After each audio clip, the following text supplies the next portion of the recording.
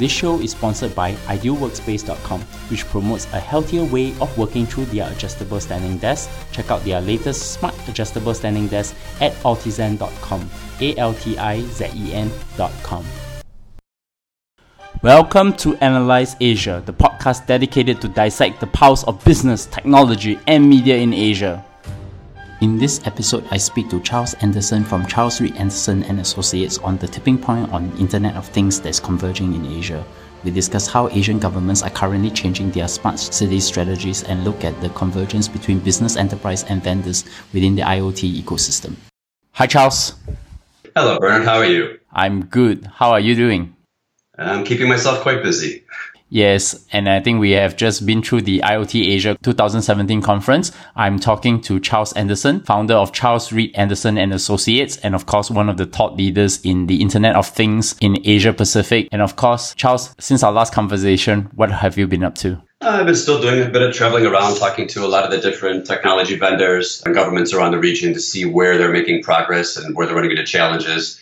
And then, of course, watching the developments out of Mobile World Congress and this week at IoT Asia as well. You gave a keynote in IoT Asia. Any interesting solutions or vendors at the event that caught your eye? Yeah, and the stands, there was quite a few interesting solutions that we saw. A lot of it is still very hardware-based, but a lot of it's focusing on low-power WANs. But we also saw some interesting solutions from one augmented reality company called Auggd, A-U-G-G-D, out of Sydney. I mean, they were doing some more enterprise-grade type solutions, which were quite interesting around that. So I think AR in the enterprise is starting to get ready. We saw a lot of different solutions around the Unibiz, which is the Sigfox operator. So the Unibiz Unibells, which is very similar to an Amazon Dash. But they had a couple that you could actually test out. One of them allowed you to order yourself a coffee. And then a company called Favorite Median has developed a solution for a burger chain in New York where they give it to their customers and they can press a button and it delivers a burger to them. So it's quite a neat app around that. But being in Singapore, without a doubt, the most interesting one for me was a company called AmbiComfort. And for those of you who don't live in Singapore, air conditioning units are basically in every room that you have. So it's not like the US where there's central air. And AmbiComfort has developed a solution that will take over the infrared to control these different air conditioning units, and it'll allow you to remotely control them. Now, this is something we haven't been able to do and leverage things like Google Nest in Singapore. So I've been waiting for this type of solution to come out. I just got one and I can't wait to install it this weekend. That's interesting. Which comes to me talking about the main subject of the day, which is the talk that you have gave or the keynote address that you have gave in IoT 2017 this year. So it's regarding IoT in Asia, the tipping point. I mean, to start the conversation, what is the current state of IoT in Asia pertaining to smart cities? Well, I think what we've seen is it's not really overwhelming. We're not seeing these great new things come out that we thought we would be seeing. What we're doing still is a lot of the more basic infrastructure-centric type solutions, because that's where the cities are finding that they can actually get some ROI. So we're seeing more predictive maintenance and asset tracking. We're seeing a lot more initiatives around smart buildings. And that's just because a lot of these governments have many of them, so they can keep extending it out and going deeper. So they are delivering value, but they're things we don't see as much. Where we are seeing some interesting initiatives are a couple of smart street lamps initiatives. So Singapore is going to be going down this path, and Taipei has as well. And I'm a big fan of connected streetlights, which sounds really silly, but it's not only about the energy savings, because all those streetlights are actually sites where you can attach different sensors. So Taipei, for instance, is using environmental sensors on the street lamps so they can measure quality of air quality. And Taipei is also going big down the shared transport one. So they've had a great, very successful shared bike scheme. And this year they'll be launching a shared scooter scheme and a shared car scheme. So I want to see how those take off as well. And I should be up there in the next couple of months to hope to test it out. I think during the talk, you have some very interesting observations that you have made on smart cities, particularly with Taipei and Singapore. Can you just walk us through the process? I think what you see, like why I like looking at these two cities is I think they were the first two to really figure out in Asia that it isn't so much about just deploying the technology, it's about harnessing all these different government organizations and trying to manage and lead this from a central process. So what we see is both of them have already, like the first thing they did was set up a large program management office. And I'll give you the example for Singapore here. So they created under the Smart Nation program, they have a Smart Nation program office. But it was still fragmented a bit because that reported into the Prime Minister's office. And then you still have other government ministries that have things like GovTech, which does the delivery arm for it. But that sits in a different group. Then the Ministry of Finance is doing things around the Digital Government Directorate. And what they do is do more things around 2FA and trying to create a digital currency. So they do collaborate across the ministries, but there was still no central real deployments going on or strategy going on. And Singapore just announced in the last couple of weeks that they are going to restructure that and they are going to centralize. And this is a very interesting initiative because what they're going to do is create something called the Smart Nation and Digital Government Office. Now, on that, you'll have representatives from the major organizations. So the Smart Nation Program Office, for the Ministry of Communications and Information, Ministry of Finance, and they'll jointly come up with the initiatives, and then they'll leverage GovTech to go out and do the delivery. So when I saw this, I mean, it really makes sense. I think they've learned that, yes, they are collaborating, but they know they can collaborate further going forward. Are there any infrastructural deployments that you've seen, for example, those that you see in Taipei? On the infrastructure one, they're doing a lot around the smart building space, and they do a lot around trying to just leverage the existing buses they have and make everything drive more efficiently. So they focus a lot on the transport space. Taipei can get a decent amount, if you spend much time there can be a decent amount of traffic. So they're trying to leverage things that will help people take public transport or use shared transport to keep more vehicles off the road. But a lot of the things, like I said, they're still going to be around the predictive maintenance, the asset tracking and video surveillance type of solutions. During your talk in IoT Asia 2017 this year, you mentioned that one of the key themes you want to talk about to drive IoT success is collaboration. Can you explain how this works within these different stakeholders? For example, internal collaboration within organizations and business enterprises, vendor collaboration, and even having data collaboration as well. Yeah, sure. On this one, it's interesting. So if you look at the projects that tend to fail in the Internet of Things, it tends to be when they've just gone out and IT has just deployed something and they haven't engaged the rest of the line of business. And don't get me wrong, getting IT involved is important, but IoT needs to be run not like a technology deployment. It needs to be part of your strategy. So what you end up needing is things like senior management to get bought into it. You need the strategy teams involved because these solutions will define what role you're going to play in your industry and your go-to-market. Operations needs to get involved because it impacts your business processes. Marketing will get involved because it might be impacting your customer experience. Finance, of course, will want to get involved because someone's got to pay for it and they want to see where they're going to get their return. And most importantly, bringing the users in. And when we've seen really well-deployed solutions, it tends to be when they have this wider stakeholder group coming together to do it. And it's about bringing together not only the technical people, but the business people. And that was one of the key themes at IoT Asia this year, was to try and bring in a different audience because it is going to impact all of us. And we need to start taking a more active role, even if we're not technically proficient people. We can still have the business impact. We need to understand how these technologies will impact the business. Then what about the vendor collaboration piece then? And the vendor side is interesting as well, because this is stuff that we've talked about for the last couple of years. What happens when technology vendors tend to go out with an IoT solution is they only have one component or two components of the ecosystem. They might make a thing that we're connecting, whether it's a VR headset or a surveillance camera, or they might be an analytics provider, or it could be a mobile operator. But in general, what they need to do is partner with the rest of the vendors in the ecosystem to create a solution. Because any solution you have actually involves taking multiple products from multiple vendors to create a single solution. So you're going to have your things that collect the data. Then you have to have a network that it gets stripped over. There'll be platforms that it goes through and servers that it's stored on. You're going to have the applications that will either share the information with us or initiate actions. And across all of this, what you have to think about is how do you secure all the different areas, from the endpoints to the data in transit to the data at rest? How do you integrate all these different components together? And then most importantly, how do you start to manage and support it once it goes in live? That comes to the point of data collaboration. For example, different organizations have access to different data. And do you see a form of data collaboration happening between organizations, like a form of data sharing? I mean, the governments are doing that. Do you see private organizations doing that as well? And they're starting to a lot more now. Governments are always big on the idea of open data because they want to take all this data that doesn't have privacy issues around it and open it up to the citizens so they can then go out there and try and create new solutions with it, or they can combine different data sources. My favorite example of this is definitely going to be Under Armour. And to be actually honest with you, it's an older use case. So back in 2015, Under Armour went out and acquired 3 platform companies. So you had Endomondo, MapMyFitness, and MyFitnessPal. Now, these are the exercise apps that people use when they wear a Fitbit or when they wear a smartwatch and they go running or they go to the gym, and it tracks all that information.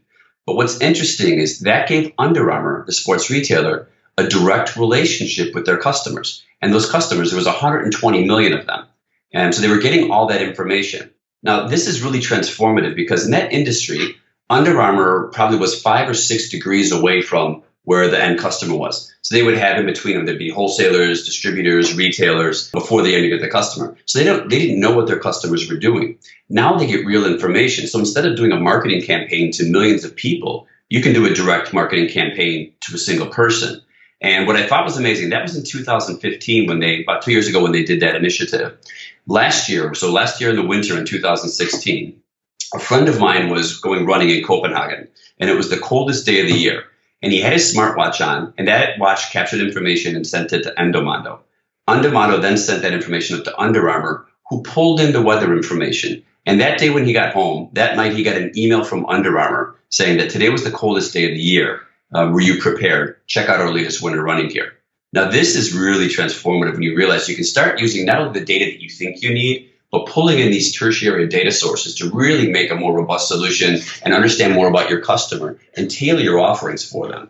So, this is what we want to see more done in the industry, but we need people who actually understand how to, take advantage of this data that we're capturing, but then combining it with sources that might not always seem logical. What are the key trends driving the IoT industry in Asia for 2017? I have two trends that I'm really watching this year. One of them I think is going to take off quite a bit, and I call it the emergence of the IoT OTT, so the IoT over-the-top players. And it's going to be very similar to what we saw in mobile. We're in a situation right now where we've got basically more information than we need. What we need is more intelligence. So if you look at a standard building, a smart building is going to have, a big high-rise could have 150,000, 200,000 sensors sending information down. Those guys don't want to go out and buy more sensors. What they want is intelligence that helps them better manage that building. So we see solutions from the likes of Demand Logic out of the UK that can aggregate all this information from the multiple building management systems, whether it's on a GE system, Johnson Controls, Schneider, Honeywell. They can combine all that data together and then with a very nice graphical interface, send it back to the facilities management people. So they take that information and give them real intelligence that's actionable and allows them to better manage their buildings. So it's almost like a software as a service type thing coming in there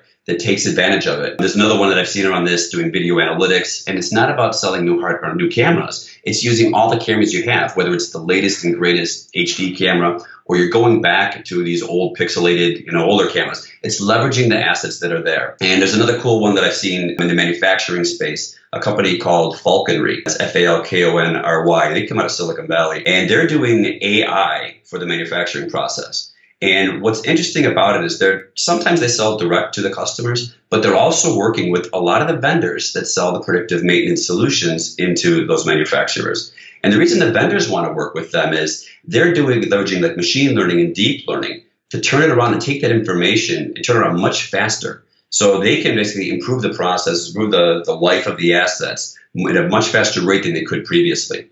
Now, all these things are relatively low cost because it's as a service. But what we're seeing in almost all of these is people getting a very fast return on investment, normally within a matter of months. You have talked about low power WANs in one of our last few episodes previously. In your talk, you have actually mentioned that there is a tipping point now in Asia. How did that lead you to this conclusion then? What I'll do is I'll just give a quick overview of what's going on with LPWANs first, just in case people hadn't listened to the other one. So the low power WANs basically need dedicated IoT networks, and that's what these are going to do. They're not for the HD cameras. These are for sending small amounts of data. So it could be for predictive maintenance, asset tracking, logistics type solutions. They're very low cost to deploy. But what you see is once you have this dedicated network, the operators can then turn around and cut the connectivity costs by over 90%. So that's great for the enterprises and consumers that want to do it, and it really helps generate market demand. And the smart cities in particular are really looking forward to this. But what you end up having is there's three basic choices on this right now. You've got your narrowband IoT, LoRa, and Sigfox. So narrowband IoT is the mobile operators, and that's going to be backed by Nokia, Huawei, and Ericsson.